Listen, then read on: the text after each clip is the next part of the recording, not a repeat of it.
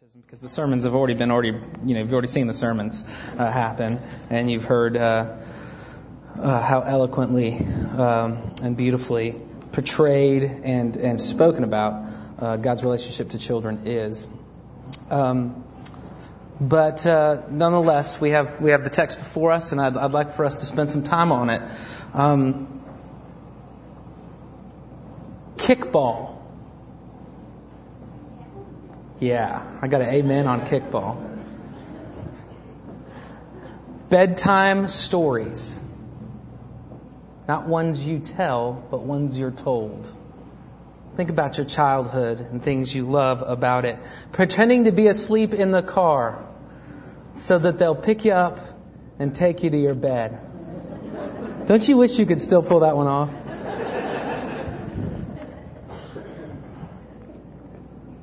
Growing up knowing, not just for Halloween, but in real time and space, that you will be a superhero, a princess, or an astronaut. And that wearing a Band-Aid is cool, completely awesome. Some of you remember those things when you think of childhood, and others of you, and maybe some of the same of you, remember what it's like to be left alone in time and in space and of heart. And some of you know what it's like to have people too close in time and space and of heart. Some of you remember what it's like to be, even as a 6 or 5 or 4-year-old, to be so angry because you once again are seen and not heard. And some of you have forgotten, deliberately forgotten, what it was like. There's lots of places in Scripture that talk about Jesus as the center of Christianity, and Christ, the Christ of Christianity, is what this whole sermon series is about. And it may seem odd to talk about Jesus and the children when we're talking about spiritual fatherhood or biological fatherhood or motherhood or being a parent, because we have all these things about Jesus that we have really clear images of, both as a servant and as a leader, as a friend, as a child even, as a laborer, a king, a community activist. But here is where we have, in a couple other places in Scripture, we have Jesus as a parent, if you will. Spiritual and in some ways otherwise too. It's funny weird because Jesus is indignant as a parent. You got Mama Bear working right now in this passage. Mama Bear is mad. Only place in all of Scripture where this word indignant is used. But that was back then, right? So let's rewind. Some 2010 years ago, actually 2009 years, 5 months and 3 days ago, Hilarion, which means something near funny, writes his wife Alice on June 17th, 1 BC. He's probably pacing the dirt path in front of his tent. He's off in a different land, either at war or he is he's working outside of bounds. Maybe there's a drought. He has to be in another land to do that. He's writing her a letter, knowing his wife is about to give birth, knowing his letter will not get there until after the baby is born. And he writes these words on June 17th. If it is a male, or if it was a male child, let it live. If it was a female, cast it out. Roman law gave the father, the paterfamilias, the absolute power over his family, including life and death. As early as the 1st century, we have indication where sons were put to death for disobedience and disobedience alone. But it's not just those crazy Romans. It's the Hellenists. It's not just the Hellenists and that culture or that influence of that culture. Remember Jesus' birth story. What happens? We're about to go into Advent. What happens? Infanticide by Herod the Tetrarch. Every child under 2 years old destroyed so that Herod could keep his status and his power, so the heir apparent, Jesus, would not have that power and status and strength and political might. A royal decree to destroy all the children so he could keep himself and his family protected. The Gnostics, the same people, different people in the same day, had very similar things. It was actually evil to be married, and even further evil to procreate, to have children. The propagation of life was evil because, see, we're stuck in these bodies, you see, and we need to be redeemed out of them. And having children obstruct your ways to salvation. They serve only to divert a man from his eventual goal.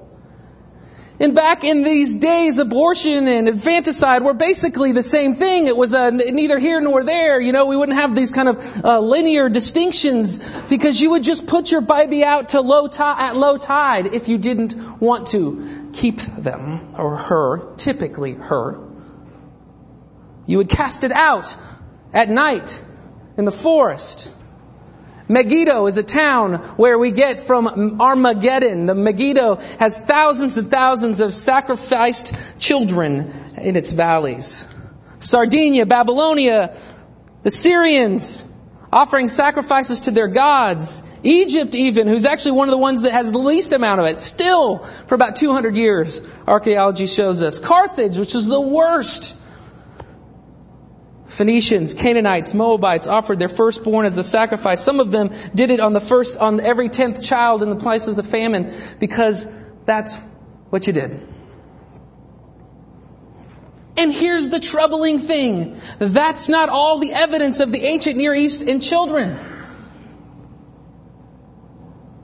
There are pots with parents playing with their children, or being tutored in math and sciences, or playing the lyre. There's pottery, Greek pottery that has boys learning how to ride horses and box and be part of the games. We have terracotta statues of showing images of children at play, girls and boys. We have actual toys. Pet geese, I guess is what it would be. Ancient dolls with movable arms and legs, a rattle. Yo-yos, hoops, seesaws, push carts, swings, and dice that look a lot like you can get at Toys R Us. And it wasn't just that people were cast out. There's this great letter from 2000 BC in New York's Metropolitan Museum of Art that has a letter written by a girl, which means she's both educated to read and to write, and she's writing her mother back, who obviously is also educated to read and to write. And she says this, and only a 17-year-old modern girl could say, "Dear mother, I am all right. Stop worrying about me."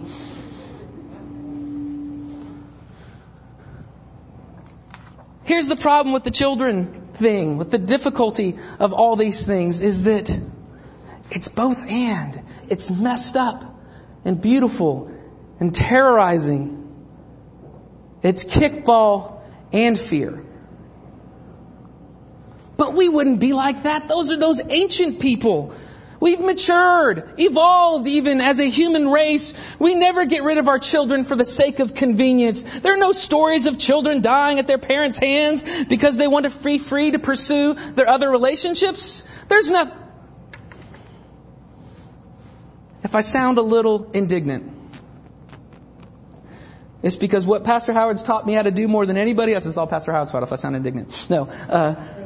If he's taught me how to do anything in preaching, it's to completely throw yourself into the story and then make your way back to Christ Central 2009.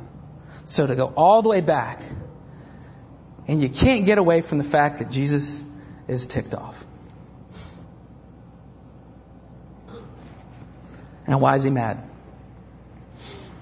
We'll talk about it. He's mad because of the way we treat our children. I mean, it's simple. And they were bringing children to him. I think your translation says people were bringing children to him that he might touch them. And the disciples rebuked them.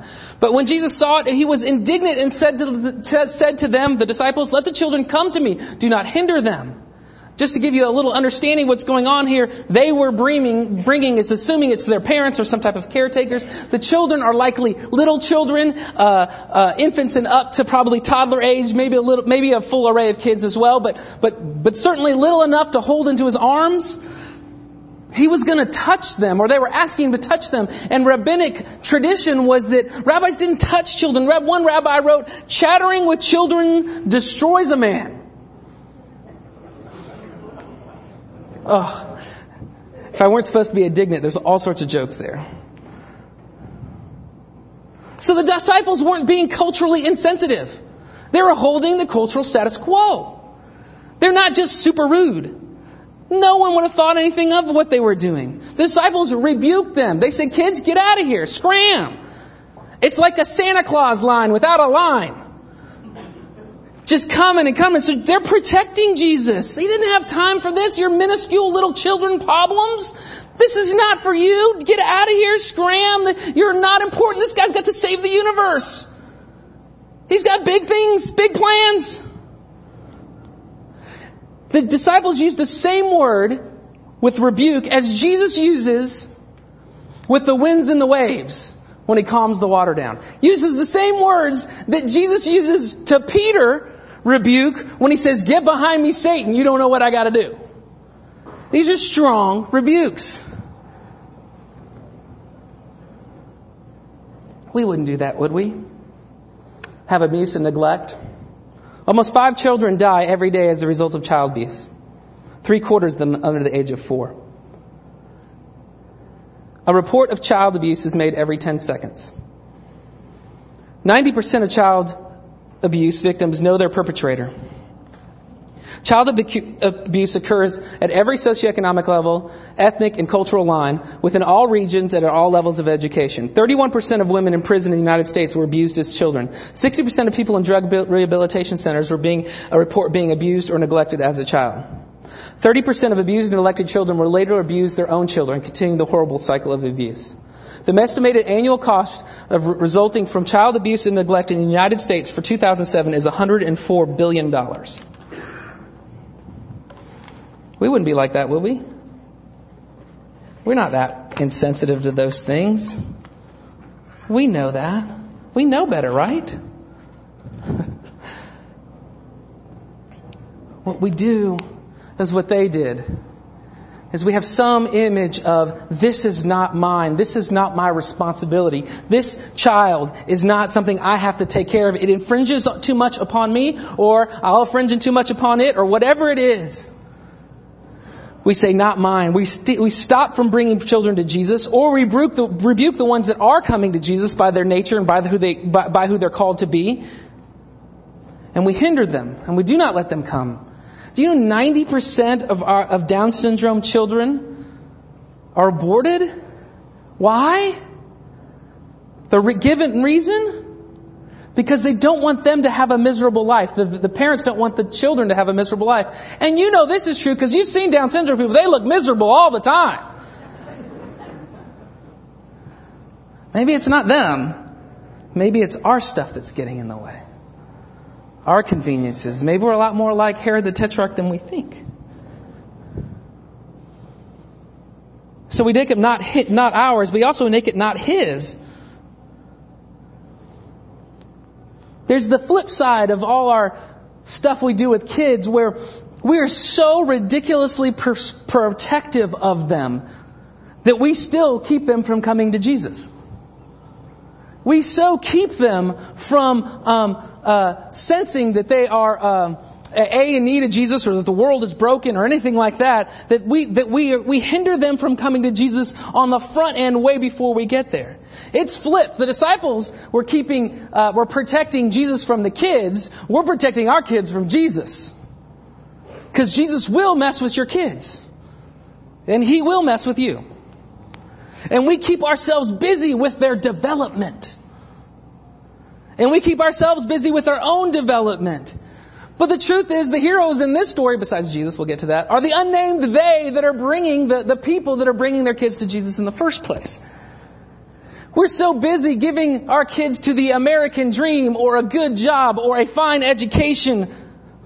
Or if we are more religious, we want them to be moral, or just obey, or assent to a bunch of truths, that we still keep them from Jesus. There's lots of ways to keep them from Jesus. You can say it's not mine. You can say it's not his. He's ours. Our job is to let them come. It saddens me every time, and still doesn't sadden me enough that we have to call for nursery workers.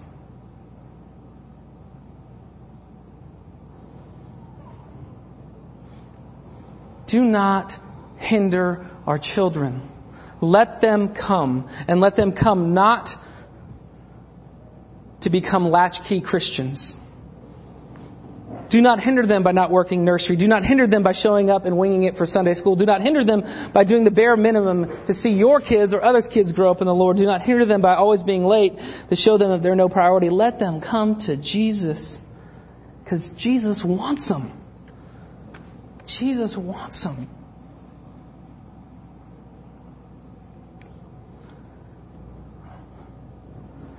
Why? This is bizarre to me and beautiful. Why? Well, he gives it. Glad I asked that. Why? It's because the kingdom is theirs. Look at that. Let the children come to me. Do not hinder them, for to such belongs the kingdom of God. For such belongs the kingdom of God. For these kinds of little infant type people that I can hold in my hands belongs to the kingdom of God. The kingdom belongs to them. Let the little children come to me, for the kingdom belongs to them. Not only are they this kind of metaphor that we'll get to later, but he's saying those real kids really belong in my real kingdom. Do you know what Jesus did with kids? Now think about the ancient Near Eastern setting that I put in for this, and how kids could be dismissed and loved on, but dismissed pretty significantly, and how you have the passage about the rabbi saying, "Don't be with chattering kids," and all that stuff. Jesus constantly uses parent-child and child relationships in his teaching and his actual miracles. And if you take a theological look at it, his miracles are acts of the kingdom in breaking into the world. Of course, he's healing somebody, and that's beautiful and wonderful too, but it's also an inbreaking of his kingdom, the way it's supposed to be, the way he intends the rule of God to happen. This loving, merciful, healing kind of institution, this healing reality. How many kids does Jesus heal? Jairus' daughter, a demonized guy on the Mount of Transfiguration, the nobleman's son in John 4. He talks about the gentle love of father who cuddles in Luke 11. In John 16, he celebrates the delight of a mother giving birth. He is so radically departing from a rabbinic tradition. He's so radically departing from it and saying, this kingdom belongs to them.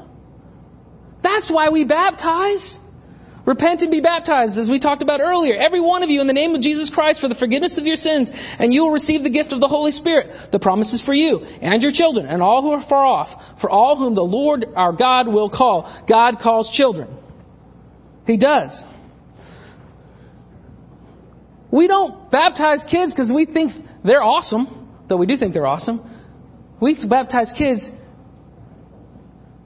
because the kingdom is theirs.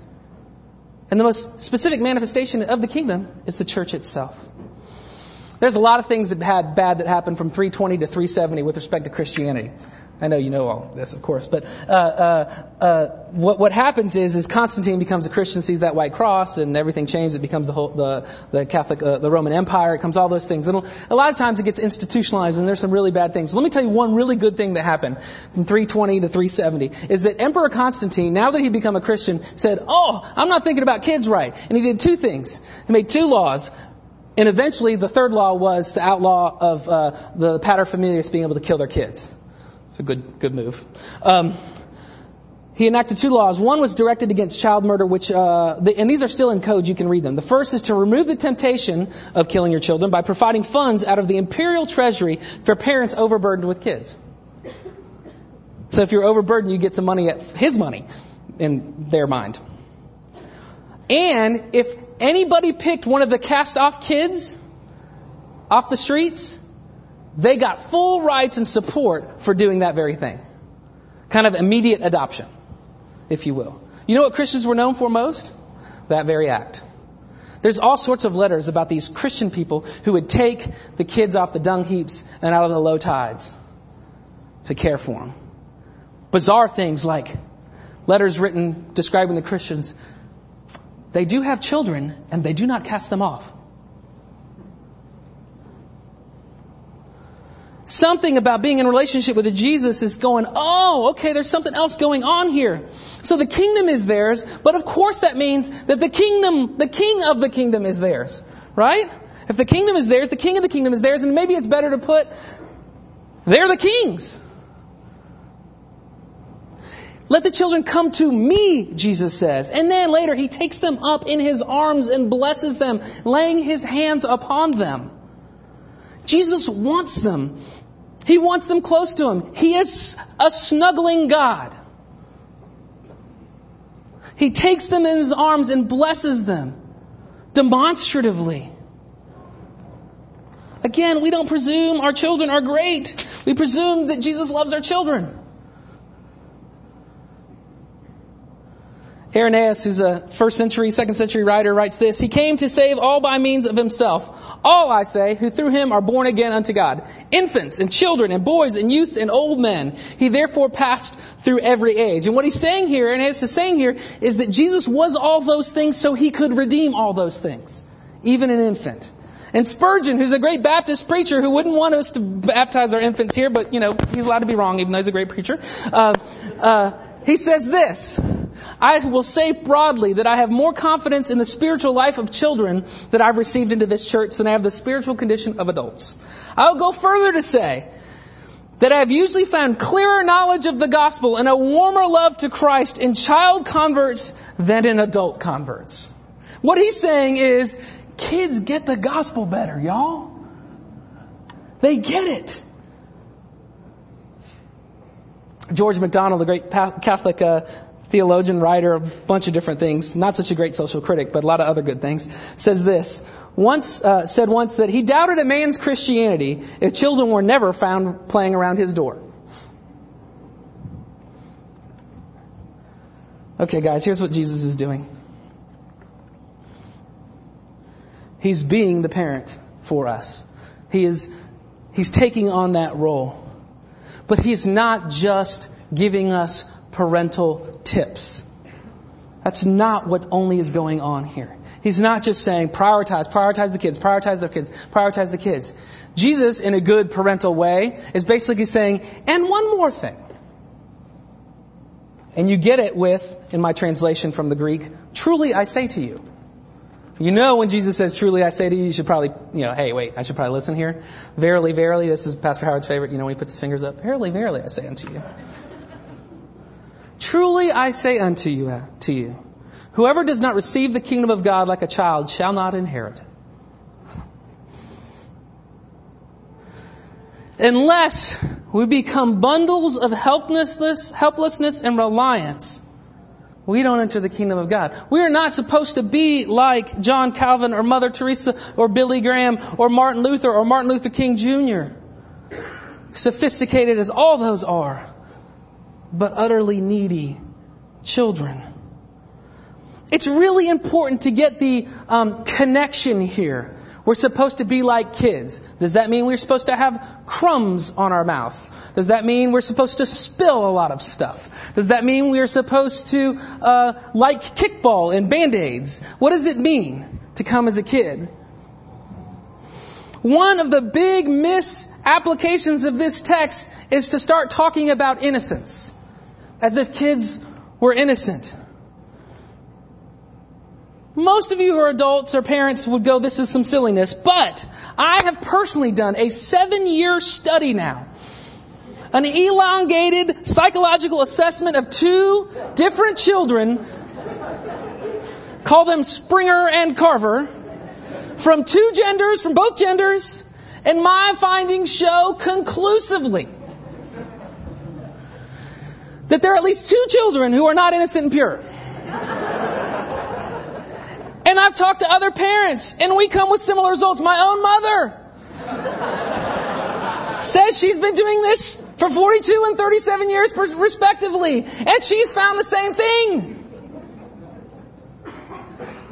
Kids aren't innocent, and that's not the connection point. And if we have this idolatrous view of what it means to be a child and how great they are, yada, yada, yada, yada, yeah, certainly the ancient Near Easterner wouldn't have thought that. It would not have been on the top 10 list of things that Jesus thought, that they thought Jesus was talking about. If you're an ancient Near Easterner, you're like, what? But it's not even the subjective feeling of it either. Like, they're just so trustworthy. I mean, they're so trustful. Sorry, not trustworthy. We all know that's not true. So trustful. They just look into your eyes and just believe you. It took 7 years to get him to jump off the diving board. He was not looking at me with trust, but utter terror. He's not trustful of me. And Springer just jumped off and didn't care whether I was going to catch her or not. She should have been more trustful of me. It's not about our receptivity as kids or our simplicity as children or our wonderment of the world. Those are all true, but that's not what Jesus is talking about. Jesus is talking about one thing. If parents don't take care of their kids, they die. They are objectively, utterly helpless. Especially the little ones that had to be brought to Him. They are objectively helpless. Unless you enter the kingdom of God like a helpless one, you have no part in it. It's not subjective. It's not innocent. It's need. You need them. That's what it is. It's not any much more complicated than that. No control, no claims or status. The reason their arms are open is because they're going to die if they have them closed. The reason they're crying is because they need to eat, and you must feed them. And change them. So what He's doing here is saying, you're them. Isn't He? You're them. It's a great set of teachings that I recommend to you all by World Harvest Mission called Sonship or Gospel Transformation. It's got lots of different things. And what it does is it gets right on this thing and it just nails it home. One after another after another. There's some issues with it. Yes. But I want to give you this fundamental reality is that you're them, and that's really great freaking news. Because that means you're His. That means we're sons and daughters of the living God. That means that we are not orphans. And we have not been rebuked because Jesus Himself has been indignant that we are able to come to Him and has made way for that. And He has made this way. We no longer have to feel alone. Like we have no intimacy with others because we have a God who really does care for us. We don't have to feel anxious over needs and relationships and money and health because we have a Father who provides for us. We don't have to live on a success-failure basis and work our tails off all the time with no hope and trying to earn our way before God's favor when we know we have been adopted and called His very children and that He will never leave us or forsake us. That doesn't mean we don't work hard. That means you can work hard in light of the fact that you're His. I believe that this is one of the fundamental experiential things that we need for our church and we need for as Christians is to understand our utter dependency and not just know that we're sons and daughters of God, but that He is our loving Father and that we experience that. Because if we experience that, there's a whole lot of stuff we can deal with. There's a whole lot of stuff we can handle. There's a whole lot of stuff that we can believe. We need another vision of God's fatherhood. We spend our time as if we were orphans and unloved. Let me read you something from the Westminster Confession of Faith, chapter 12. It was written 400 years ago, and it'll sound like it. All those that are justified, God vouchsafeth in and for His only Son, Jesus Christ, to make partakers of the grace of adoption by which they are taken into the number and enjoy the liberties and privileges of the children of God.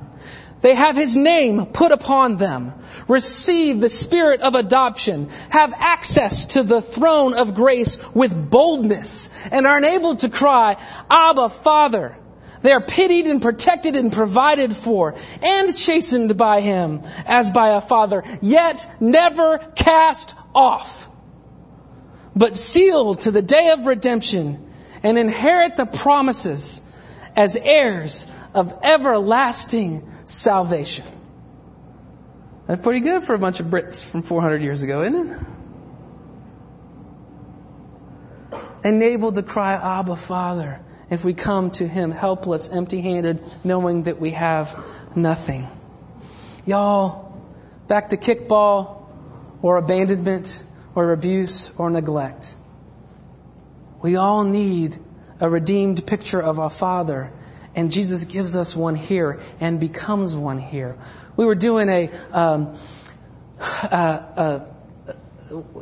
Covenant Seminary, where Pastor Howard and I went to school. They used to do these talks at the Borders bookstore, something like that, and one of the or at a coffee shop or wherever it was, and there was a large group of people, about 30 people. That's a large group for a Borders talk. Came, and one of our professors, Dr. Mike Williams, was talking about God's fatherhood. And there's all sorts of people there. It's not people who are claim to be Christians or anything like that. And one of the students at the Q&A time, he gave about 20 minutes talking at the Q&A time, put up her hand and very passionately asked a very dear and wonderful question. Why do you keep talking about God as a father? Do you know what my father did to me?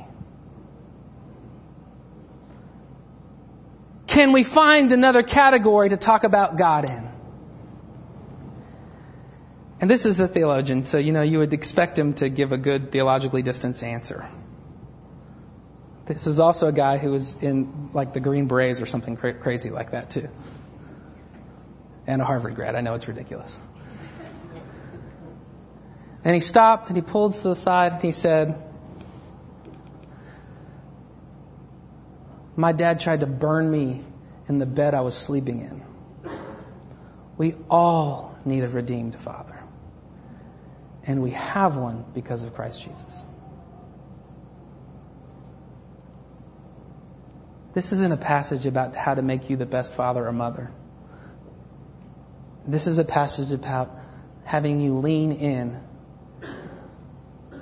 to Christ Jesus, our brother and father, our parent, to know that we do and are loved by this amazing God. Let's pray. Lord Jesus, we need you.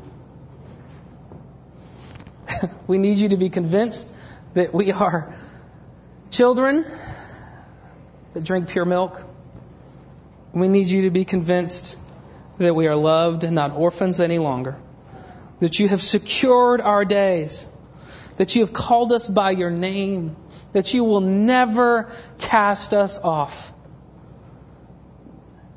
And that you say, come to me as a child.